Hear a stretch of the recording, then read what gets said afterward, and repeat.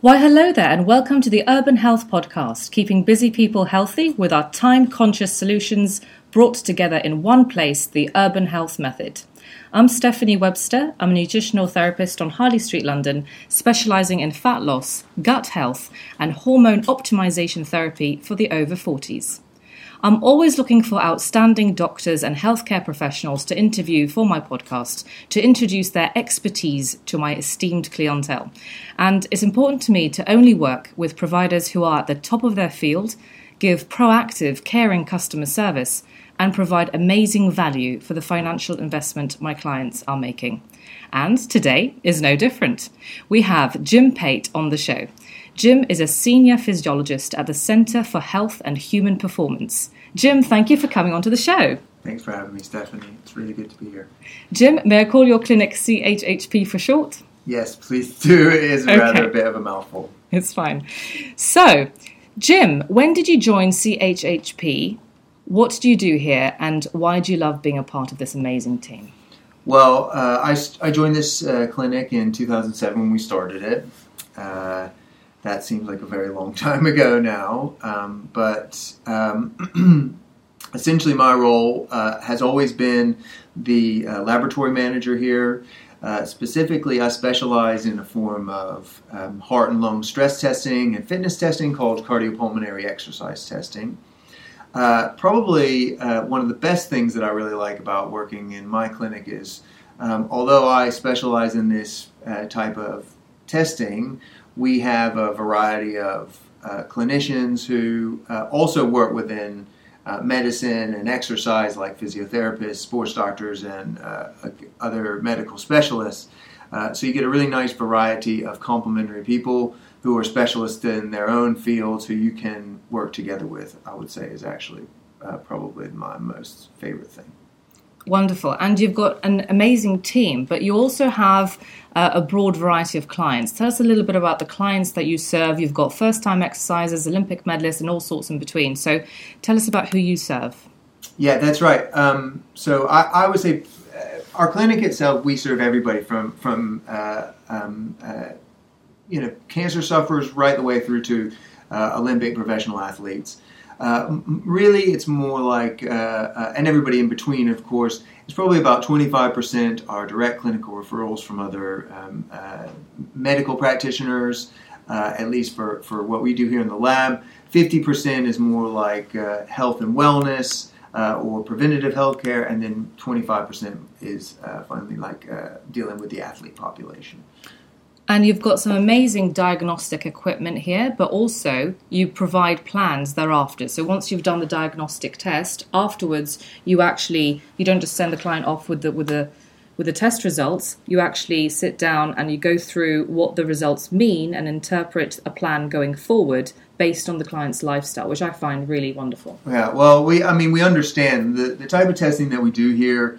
Like I said, we call it cardiopulmonary exercise testing. It's the best objective measure that we have of your cardiovascular fitness, but also it serves as a great dynamic heart and lung stress test to make sure that everything is okay with your heart and your lungs as we place more demand upon them.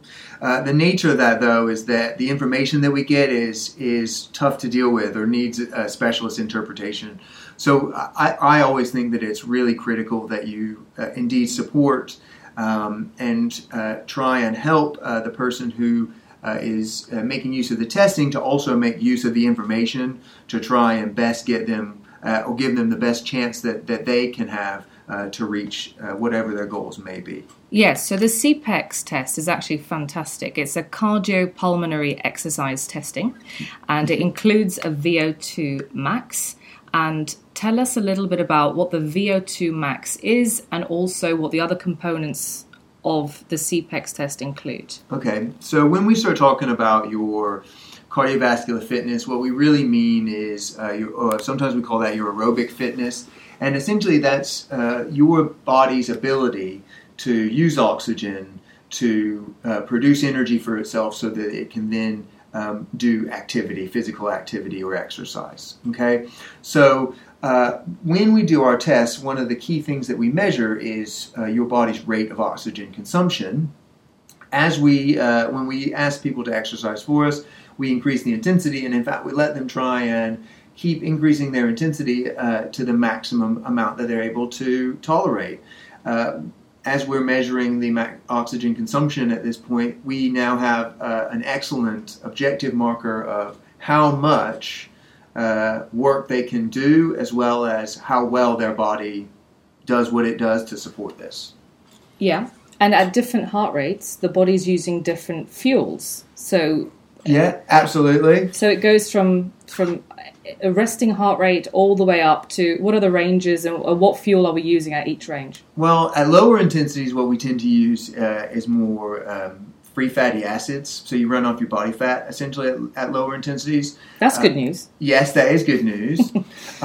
But what happens is at lower intensities tends to be a relatively low burn rate, right? Mm-hmm. So, for instance, if you don't run your engine very hot, right, it takes a longer time to get through the fuel tank, right? So what's the best way to empty your fuel tank? Well, you need to increase the rate at which your engine runs, and you increase your consumption.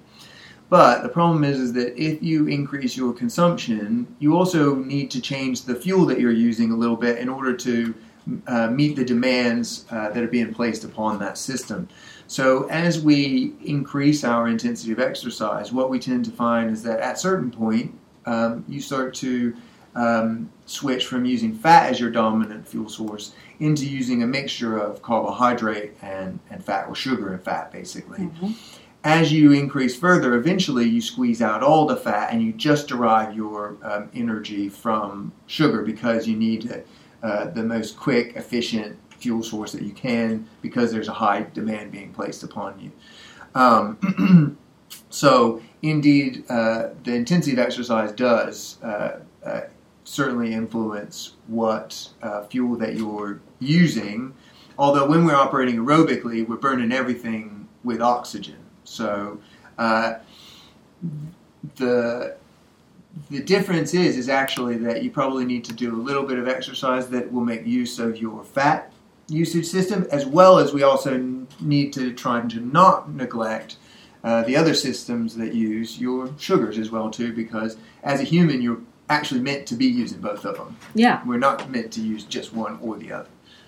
So, and as far as impact on the body, I like my clients to do a fasted power walk in the morning for optimum fat burning. Get them warmed up as well too and ready to go for the day. That's a good idea. Yeah, just general activity. Mm-hmm. And your test will actually help them determine at what heart rate they are burning the most fat, so they can feel that they're being very efficient when they're doing that morning work. That's right. So we can help them precisely identify, sometimes they call this the V fat max or your fat max. If you do some searching on the internet, you may come across these terms. But essentially, that's this optimum rate of exertion or intensity of exercise, whatever you want to call it. It will be linked to, for instance, a heart rate and a work rate as well too. If we had you on an exercise bike, which is how you can do our test here. Although if you're using a treadmill, it's a speed, mm-hmm. But it's also linked to a heart rate as well too. You can ensure that you exercise at that optimum intensity where you're going to be burning through your fat stores as your primary fuel source. Yeah, so you have your resting heart rate, and then you have your V fat max, is that? Yeah, probably start off at your rest, then you increase a little bit up, and you're getting towards your V fat max. Once you kind of get past about maybe 60% to your maximum heart rate, then you probably have just about crossed over this point, and you started to use a little bit of sugar, mm-hmm. which isn't necessarily a bad thing to do sometimes, because what you will find is that as you've increased your intensity, it's also going to help to stimulate your body to improve its fitness as well too, mm-hmm. Which is a key component as well too of a progressive kind of overload system in order to affect long-term change. Absolutely. And then at some point it goes into sugar only. Yeah, that's right. When you get into the highest intensities, then you're just basically burning through your sources of carbohydrate or sugar that you've got. So you don't take it away from fat. But the good news is that you're burning a lot of the absolute rate of consumption actually quite high at these high intensities as well too. So you're making a real dent in terms of your like overall calorie consumption for your day, which will affect the overall system long term in some way, shape, or form.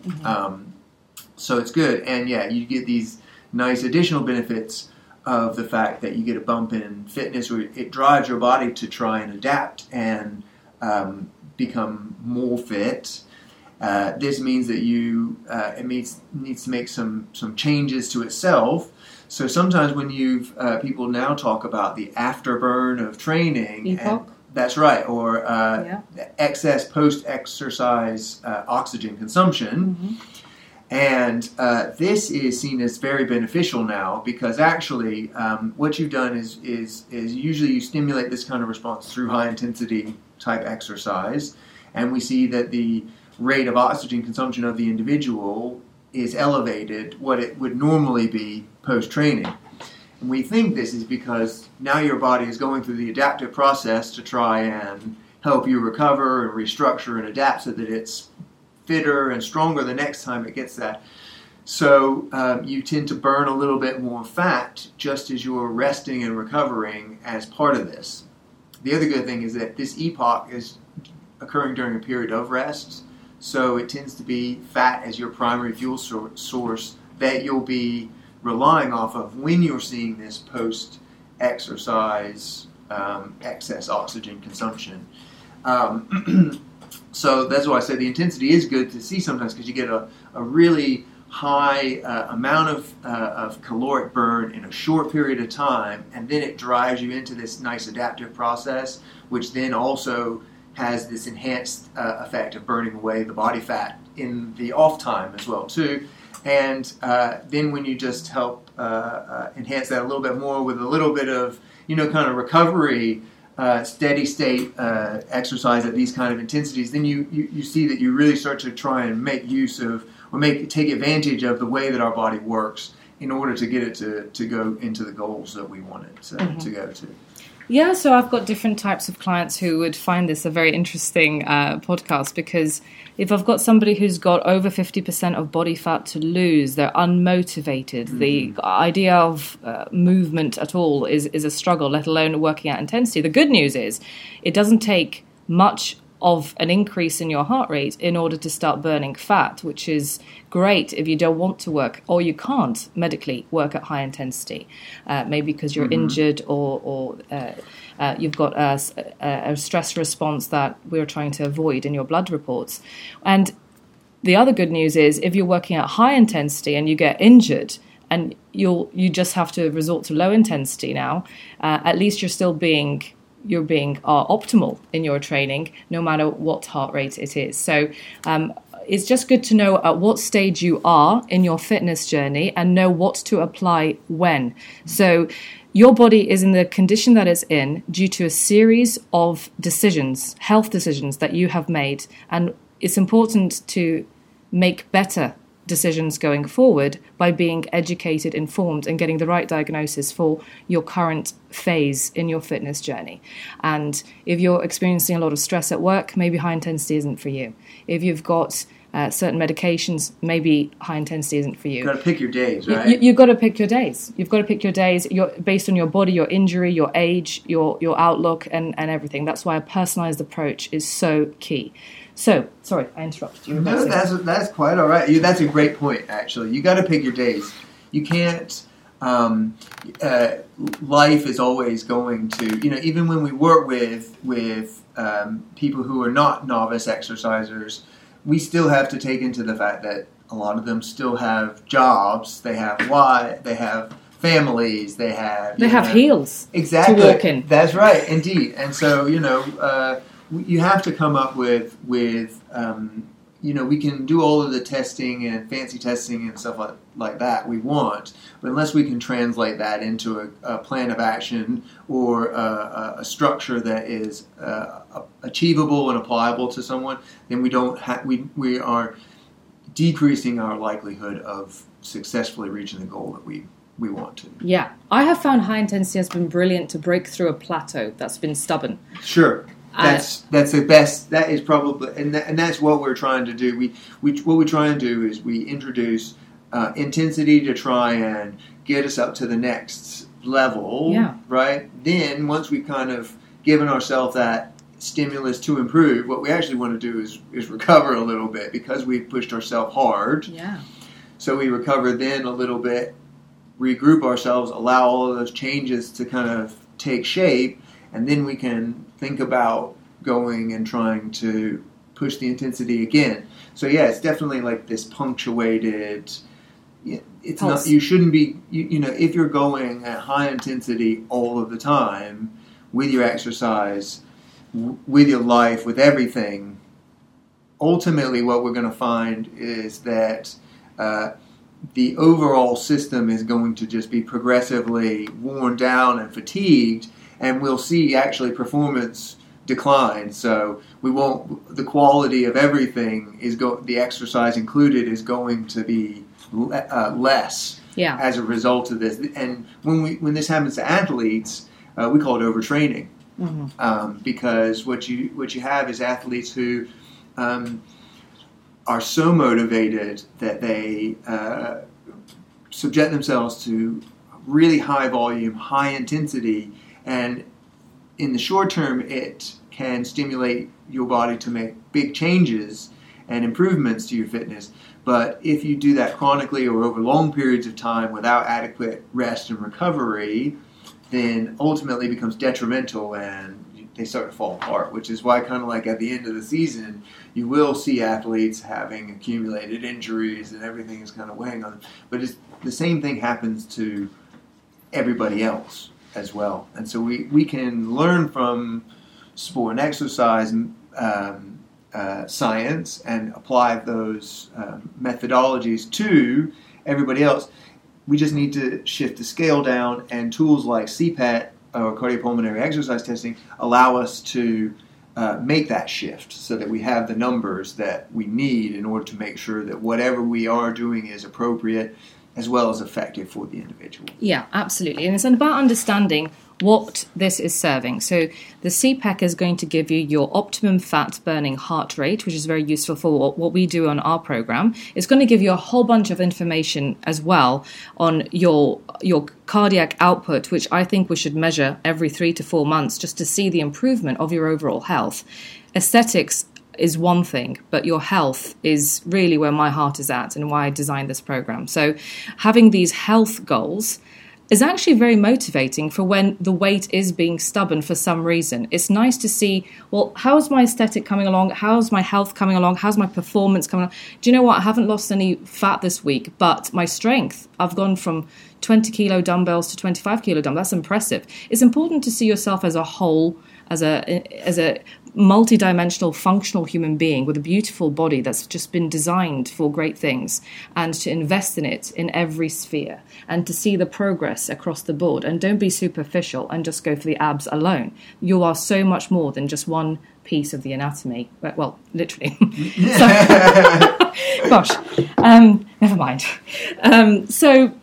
Yeah, and the other thing I like is sometimes if you get clients who have what they term to be addictive personalities, and they go from being addicted to sugar to addicted to exercise, and they're running, and they're not paying attention to the nutrition, so they're not eating enough protein, and they're not lifting enough weights, so they're losing fat and muscle, which I find deeply unacceptable and offensive. So it's important to understand you need to lift the weights to give the muscle a reason to stay there, eat enough dietary protein, so that if your heart rate does increase and you start to go into the sugar zone that was mentioned earlier, that your body does not eat into its own protein sources, i.e. sacrificing muscle tissue, in order to make up the caloric deficit requirements. So eating enough dietary protein, which we discussed together, and lifting the weights to make sure the muscle has enough reason to stay there in anaerobic activity. And this CPAC is fantastic for aerobic activity. Let's figure out what your optimum fat burning zone is at low intensity, and let's figure out what your maximum capacity is at high intensity, and let's try to edge that up further. I think it's very exciting to discover this about your body. Absolutely. And the other thing about high intensity, when someone who's got an addictive personality switches from, let's say, sugar to addicted to exercise, and they start doing high intensity boxing, Barry's boot camp, these high intensity places, they burn out quickly because we're taking someone who's a non-athlete doing fairly athletic things, and they get injured. And do you see that a lot? So we do, and we do see injury is the thing that I'm most primarily concerned with when I start working with somebody who maybe hasn't exercised in a while. When you were younger, you did all this activity all of the time, so your body was in what we call condition, and it was used to your joints and your bones and your muscles, and the connective tissues were all used to being loaded and impacted. But as we've kind of become less active over our lives, you actually lose this condition. And so there's an important process that everybody needs to go through, which is conditioning and just getting your body used to these sorts of things again. Yeah. If you throw yourself into high-intensity exercise too soon, then you are, without this condition, you are running the risk of injuring yourself a little bit more than you might do if you were in good condition. So this is why the diagnostics to do at the beginning of something like this are really useful, because you can set things up based on what someone's current state of fitness is. Mm-hmm. So you don't have to overcook them. But what you will find that you're able to do is once you kind of get them going a little bit, then you can start to introduce the higher intensity type stuff. But again, as you've already alluded to, also just doing high intensity means that we're probably neglecting other areas like our aerobic base endurance type fitness qualities as well too. So a good variety type exercise program approach is in most cases the best for maintaining your function as a person or improving it, therefore, and also improving your health risk profile. Mm-hmm. All of my clients like the phrase, I want to be the best version of myself. So understanding what your self is and what it's made of will determine where you are now, and we can create a plan of where you're going to be. Yeah. When it comes to the CPEX, though, the other thing is I get referrals I work with some cardiologists who need their patients to lose body weight and body fat before they go for an operation. Mm-hmm. So, but this test gives you a lot of data that would be useful for that application. So tell us the cardiac output and that sort of stuff. Sure. Well, our test, like I said, it serves as this really good objective measurement of your cardiovascular fitness. So we can put a number on your fitness, and we can describe how it works as well too, and be a little bit more prescriptive with your exercise. But before it really serves that purpose, because we use exercise to apply stress to your heart and your lungs, we can check and make sure that everything is normal with them to start with.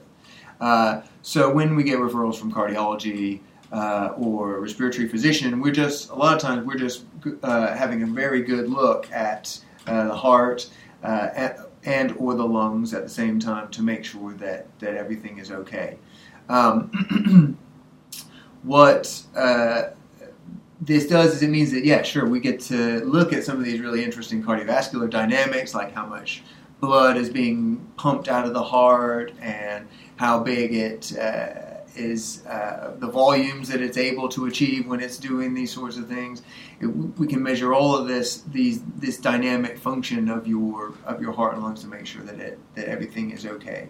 Yeah, perfect. And for those of you who are listening to this who have got over 50% of body fat and they need to lose quite a lot, doing high intensity doesn't mean having to endure a 60-minute class. You can do 5 minutes and 10 minutes of high intensity in your home throughout the day, and actually the release of dopamine in your head, and you'll feel a lot better, and the antidepressants that you might be on might get the endorphins going, and the antidepressants that you might be on will no longer have the relevance maybe in 4 months' time. And if we have better systems in place of how to keep ourselves happy, healthy, lean, and loving life. And I often say, sometimes when you're feeling low and depressed and you're on these medications, that the opposite of that is really to really embrace life and look at your body and think, I want to look after you. And having these markers and seeing yourself progress is actually very motivating and very life-affirming. Yeah, definitely. We do. I mean, this is the nice thing about this testing like this is when we repeat testing, we have objective markers, and when we see change and we see improvement, we really get to see the improvement. Yeah. And we can tell you, that your exercise capacity has improved by 30% or 40% or 50%, or sometimes you'll even see people they'll be able to double their exercise capacity compared to what they did when they first came and didn't have an exercise program, didn't have structure to anything, and then just by adding a little bit of structure, educating them and helping teach them how their body works and what they can do to take advantage of that in order to get to their goals is a really good and very rewarding experience for me, at least. It is. To take someone who's never exercised before to finally see themselves as an athlete and give them such markers is just rewarding. Yeah, it is, definitely. Great. So how can we get booked in? What's the best way of getting in touch with you to book in for a CPEX test? Well, our office is open from essentially 8 a.m. to 8 p.m. Monday to Friday. Although we do close at 6 p.m. on Fridays. Our office number, you can ring up, our front of house is manned by our lovely appointments team, and you can call us up. Our number is 0207-637-7677. Or you can email us on info@chhp.com, and you can ask for more information about what we do and book appointments if you'd like to as well, too. Jim, thank you so much for coming onto the show. You've been absolutely outstanding. And so Jim Pate, thank you so much, from the Centre for Health and Human Performance, 76 Harley Street, chhp.com. I've been Stephanie Webster for the urbanhealthmethod.com, keeping busy people healthy.